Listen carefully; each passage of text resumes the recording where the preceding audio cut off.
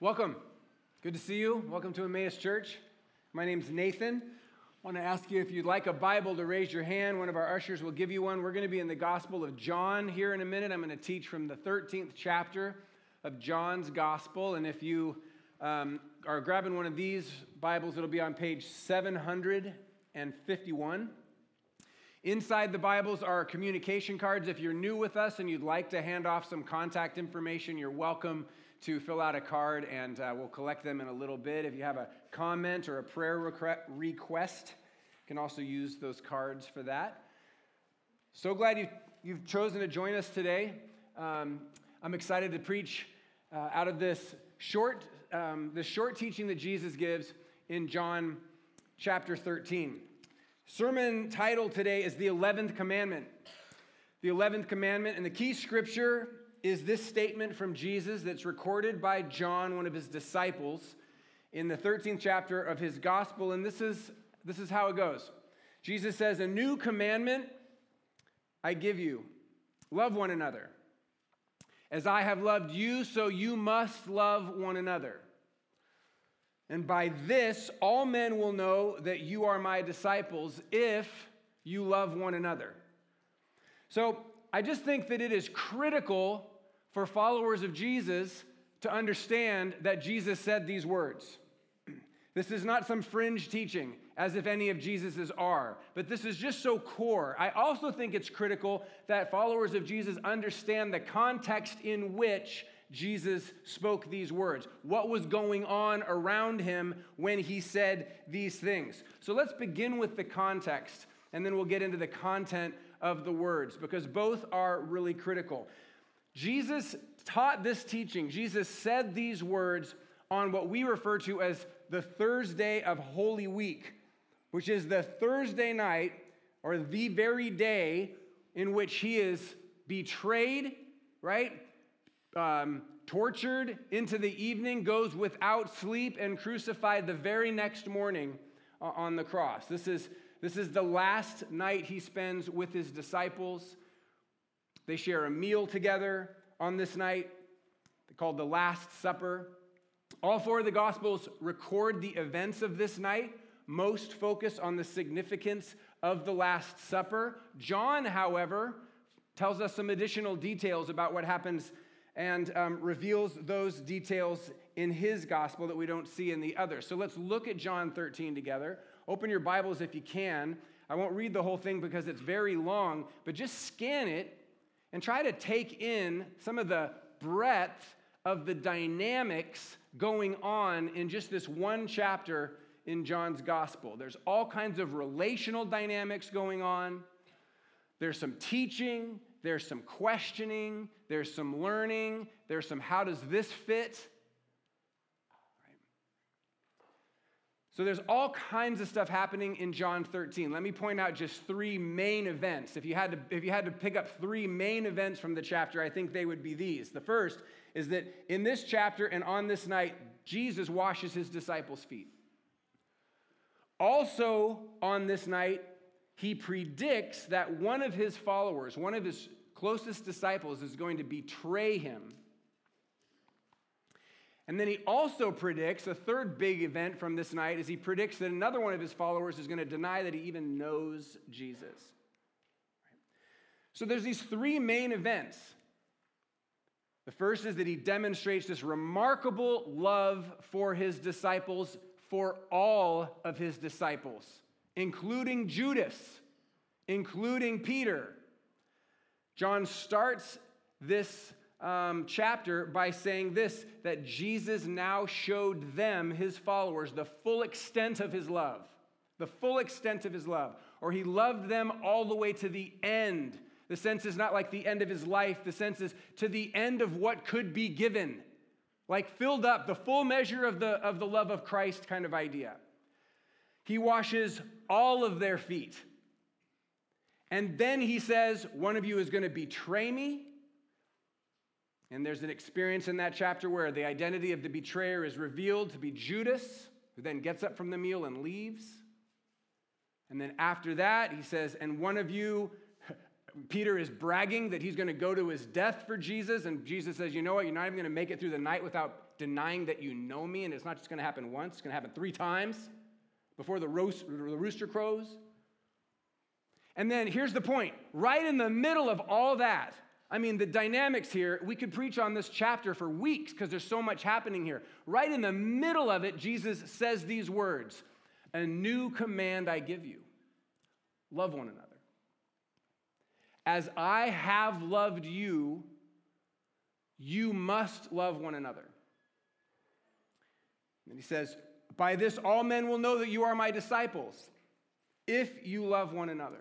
So, on one sense, the teaching is super simple. He says it 3 times in 2 sentences, and then he reiterates it. 3 words repeated 3 times. Love one another. So let's talk about that for a second, the nature of these words.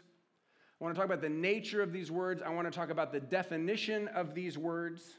And then I want to talk about the ramifications or the consequences of these words. All right? That'll be our brief outline for today. First, what immediately stands out to me as distinctive about these words is their nature. In other words, what kind of words they are. According to Jesus, this is a new commandment. So Jesus is emphasizing the critical nature of this teaching that he is given by calling it a new commandment. So this is remarkable because Jesus, who leads into his teachings in a variety of ways, never does this before or after.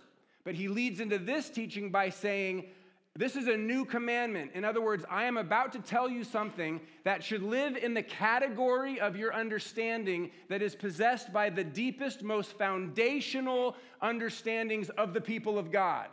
This is a commandment, right?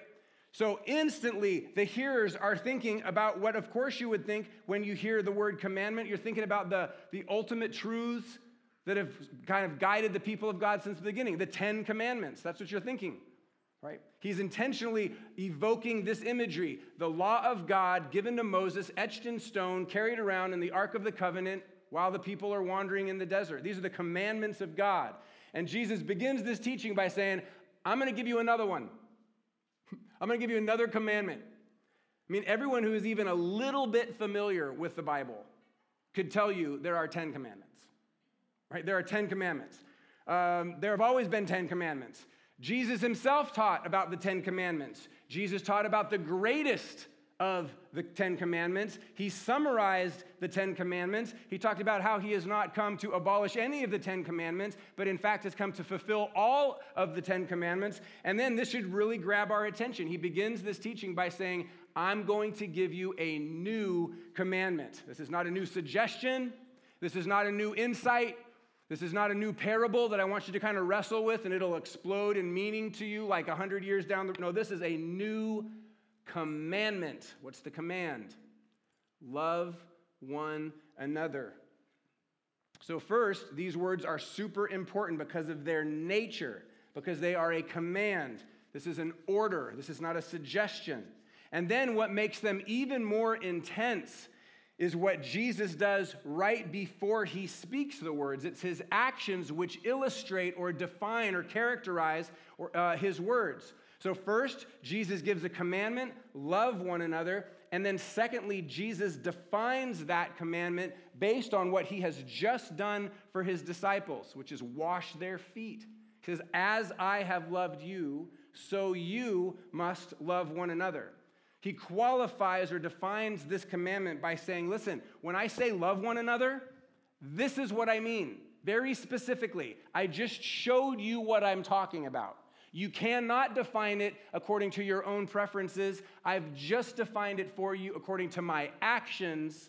When I say love one another, I mean this kind of love one another. He shows them this is what love looks like. So to get even more specific, I think we could probably characterize this love in a few ways. Let me suggest 2. The first is this, that Jesus' love for his disciples here, this demonstration of love, is such a humble love. He loves humbly. And secondly, he loves unconditionally. So first, it's just such a humble picture of love. It's important to understand Jesus is not being humiliated. He is not being taken advantage of. He is voluntarily choosing to take the role of service, the role of a servant. He's saying, I'll take the back seat of the car. He's saying, I'll stand in the back of the line. He is volunteering to play or to take the role of a servant. A generation or so later, the Apostle Paul will be writing a letter to a church in a town called Philippi, and he's going to teach the people how to follow Jesus. And one of the things he says is this: in humility, you who follow Jesus, in humility consider others better than yourself. He's hearkening back for him, back about 30 years, to this memorable, we can't ever forget this image of Jesus down on his knee, washing the feet of his disciples. Jesus commands his followers to love one another as he loved them. How did he love them? He loved them humbly. In humility, he serves them. It's remarkable because the master serves the students. Right? It's remarkable. So it's loving humbly. It's also loving unconditionally. And this is even harder than loving humbly for me. This is even harder. In fact, it's really hard for me to love without condition. But that's what Jesus does here. And John's account of the order of things makes it crystal clear. Jesus washes the feet of all of his disciples, all of them, right? including Judas, who Jesus already knows is scheming and conspiring with those who want Jesus dead to betray him that very night in the garden. It's all set up. It's all prearranged. Jesus knows this, and yet he washes his feet. Jesus washes the feet of all his disciples, including Peter, who later that very night is going to answer a question from a teenage girl in the negative. I don't even know who he is. He's going to disown any kind of knowledge of Jesus, not just once, 3 times. Right? Jesus knows this, and yet he's washing Peter's feet. This is the most challenging part of the whole story for me. It's just deeply challenging. Jesus loves the people who he knows are going to do him harm. Very hard for me to do that. He chooses to love the people he knows they're going to do him great harm. There's no condition placed on Jesus' willingness to wash their feet. There is no defensive impulse in Jesus like there is in me. This self-preservation, this defensiveness. There's only love. I was at a big event this last week where people I've known for decades but haven't seen for years all gathered together.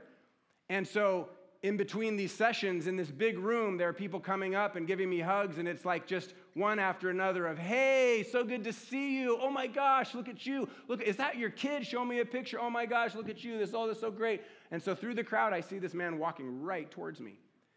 And it's this guy who's totally betrayed me. It's this guy who slandered my character publicly. It's this guy who has lied about me. And in a half a second, I go like, whoop. I just get ready.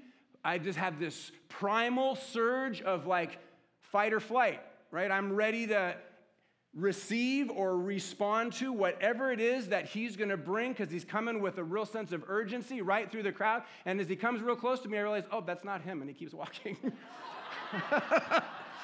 Yeah. And it takes me several minutes to relax and go, what was that all about? It's one of the biggest takeaways from the week for me was because I'm like, whew, that memory is still painful. That betrayal still feels present. The lies still hurt. The mischaracterization of my intentions and my actions still really bothers me. I felt my whole body react. And none of my reaction was loving. Okay, none of it. Jesus, in contrast, is loving humbly and unconditionally all of his disciples, including those who are presently planning to do harm to him. In about 2.5 hours, we got big plans to take you out. Right? And here's Jesus, fully aware and washing their feet. One ancient Christian writer is named Cyril. He's from Egypt. He writes this kind of love that Christ calls for goes further than anything previously commanded. This kind of love.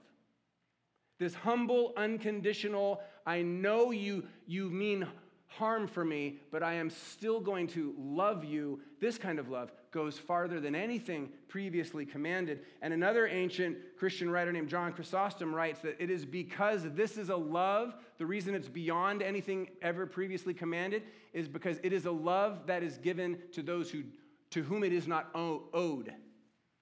They don't deserve it. And I actually find myself withholding love from those if I don't believe they deserve it. Do you? I actually find myself intentionally being less affectionate or less outgoing, or in some cases not caring if I believe that the person that I'm dealing with doesn't deserve for a variety of reasons. I'm not proud of that. I just really struggle with that. On the other hand, I find it very easy to love people that I'm proud of, that are doing well, that I feel like in some ways do deserve to be loved. I'm a lover. I can love people like that really easily, but that's not the kind of thing that Jesus is calling me to. No, he's calling me beyond that. That's easy. Anybody can do that. Very challenging to love those who don't deserve it, but that's exactly what Jesus does, and that's exactly what he calls us to do. So John begins this chapter by saying that Jesus showed them the full extent of his love. He loves humbly, he loves unconditionally, and then he says, as I have loved you, so you must love one another. And finally, Jesus reveals something profound about the ramifications of this love, or the consequences of this kind of love. I think it's important to understand the context, as I said. This is a command, clearly, this is a command to love one another for the church. This command is given to the community of Christ. This is a command given by Jesus to his disciples. This is a command for those following Jesus. And it is to humbly and unconditionally love one another who are also a part of the community of Jesus. And so, in a sense, this is a command for us. But in a broader sense, this command is not for us. It is actually for others. In other words, the ramifications of, or the consequences of people in the Christian community loving one another in the Christian community is that others who are not yet part of the Christian community will see something different about this community and will be drawn, hopefully, into an encounter that is more authentic, more genuine, more significant, more compelling than the sort of the fabricated substitutes that they see around them all the time. So in a sense, this command for the church is actually not for the church. It's ultimately with those outside of the church in the heart of God, right? That's who it's for. I've never been to prison, but I love some folks who have been. And they've told me some incredible stories about their time in prison. And one of the dynamics that I've been able to witness as I visited them and then I've heard more about as they've shared their stories is this dynamic of in this case, men gathering in groups according to just the most basic identifier of race in order to kind of preserve and protect themselves, in order to have a group of people with whom they can connect and identify. And where this really shows up strong is when there's conflict, right? There are often fights, and the fights are between racially different groups. And with this one exception, potentially, those who have identified themselves as Christian and who have demonstrated a genuineness in their devotion to Jesus that is authentic enough to reveal to those around them that actually this is who I identify with, Jesus. So it doesn't matter if you're black, white, Hispanic, whatever, but I will welcome and care for you, not just those who look like me. So a friend of mine told me this story about being in a room where a race fight breaks out and people are breaking legs off chairs and it's time to go. And if you look like me, you have to fight with me. If you look like them, you're going to fight with them, except for the few who have demonstrated their genuine devotion to Jesus as their primary identity, citizenship, right? Those were allowed to leave because they don't have a dog in this fight, right? Because they are But if you feigned devotion to Jesus and it was clear that it was sort of a fake commitment, well, that was treated with even more harshly than the racial hatred. My point is that when something in a community is perceived to be genuine and different, even if you don't respect it, or even if you don't agree with it, you respect it. Well, at least they're committed. At least they're genuine about this. They mean it. They're not just saying it. And Jesus is basically saying this, that our love for one another is how we should be known. Not our political party or our racial background or any of our other preferences. We should be known, our reputation should be, well, they love one another. They love one another. The reputation in the eyes, minds, hearts of others not in the church, of the church, should be, according to Jesus, look how they love one another. And at times in the history of the Christian church, this has been our reputation. This has been our reputation. In fact, there are several early non-Christian writings that document not just the existence of the Christian church, but the ways that they cared for one another. Why would that kind of thing be written? Because continually, rulers of nations and areas would say, we're killing these people in Colosseums, and there's more the next day. Go find out why people keep becoming Christian. And so there are several examples of ancient writings which come back to the ruler who is given the assignment with this kind of report. Well, those Christians, they love each other. They take care of each other's kids. When they get sick, they don't leave them on the side of the road. They take care of them. They don't own personal property. They share everything.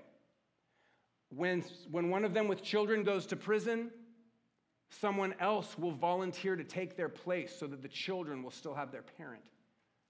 Stuff's documented. And it makes a difference, right? It's remarkable. Like, what is going on with these people that they care for one another like this? It got their attention 2,000 years ago or 1,500, and it still gets people's attention, I think, today. I've read several major news outlets' reports of the trial of this American pastor named Andrew Brunson. Went to the same college I went to. He's in Turkey. He's been arrested. He's been in prison for like 23 months now. Or no, he's served in the country 23 years. He's been in prison about 18 months. Had this trial that lasted a few hours, and then they put him back in prison and said they were going to come back later.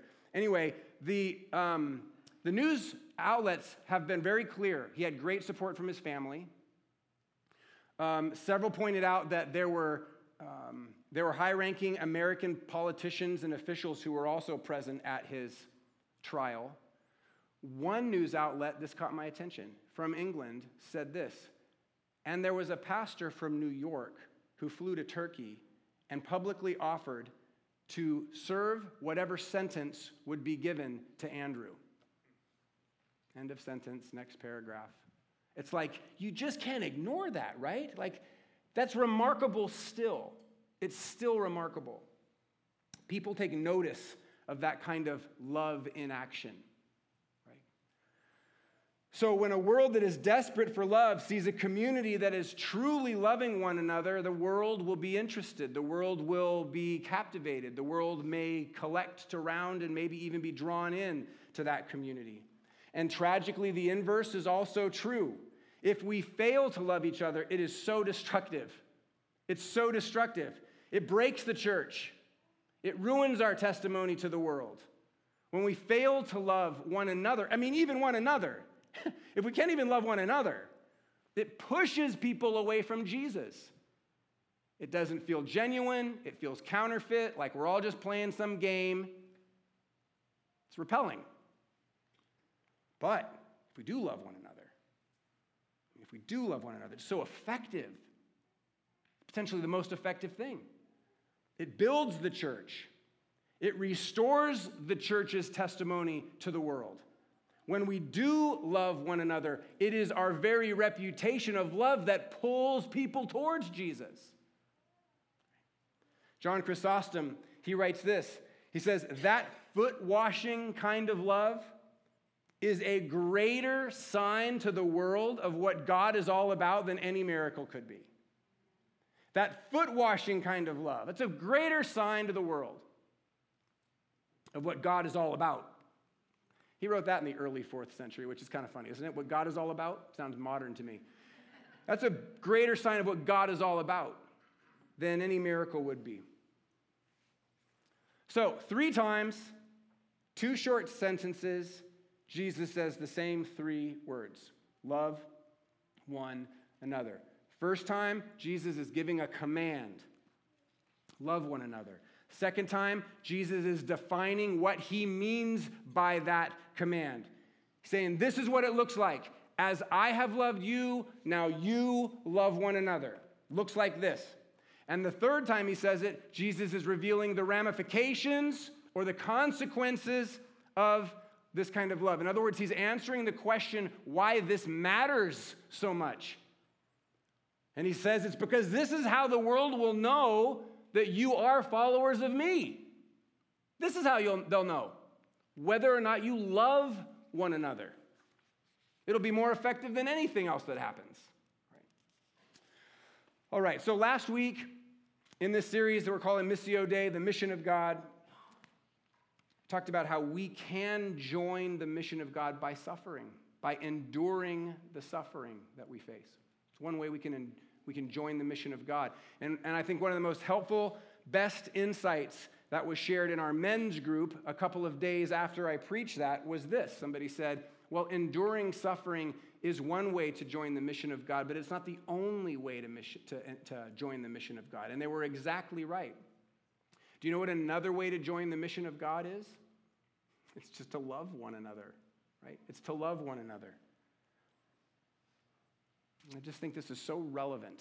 I know it potentially could feel, I don't know how it feels, but I feel like it's so relevant. I think loving one another is the best argument for why you should be committed to a local church. Right? Why you should strive to share life with people beyond your best friends and your family, with whom you probably share a lot of things in common. I think it's the best argument why you might choose to prioritize relationships with those with whom you have very little in common other than the fact that you are interested in Jesus, you want to love Jesus, and you know you need Jesus. And so let's get together with people who are in many ways different from ourselves, but we have this one thing in common. And because of this one thing we have in common, we will love one another. Right? We'll love one another. Because I got to have somebody to serve. And I got to have somebody to forgive. And I got to have somebody to love. Right?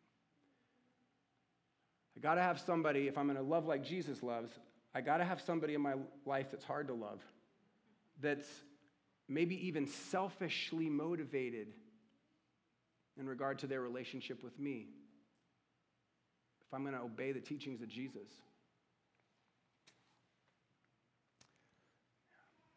Super, super simple.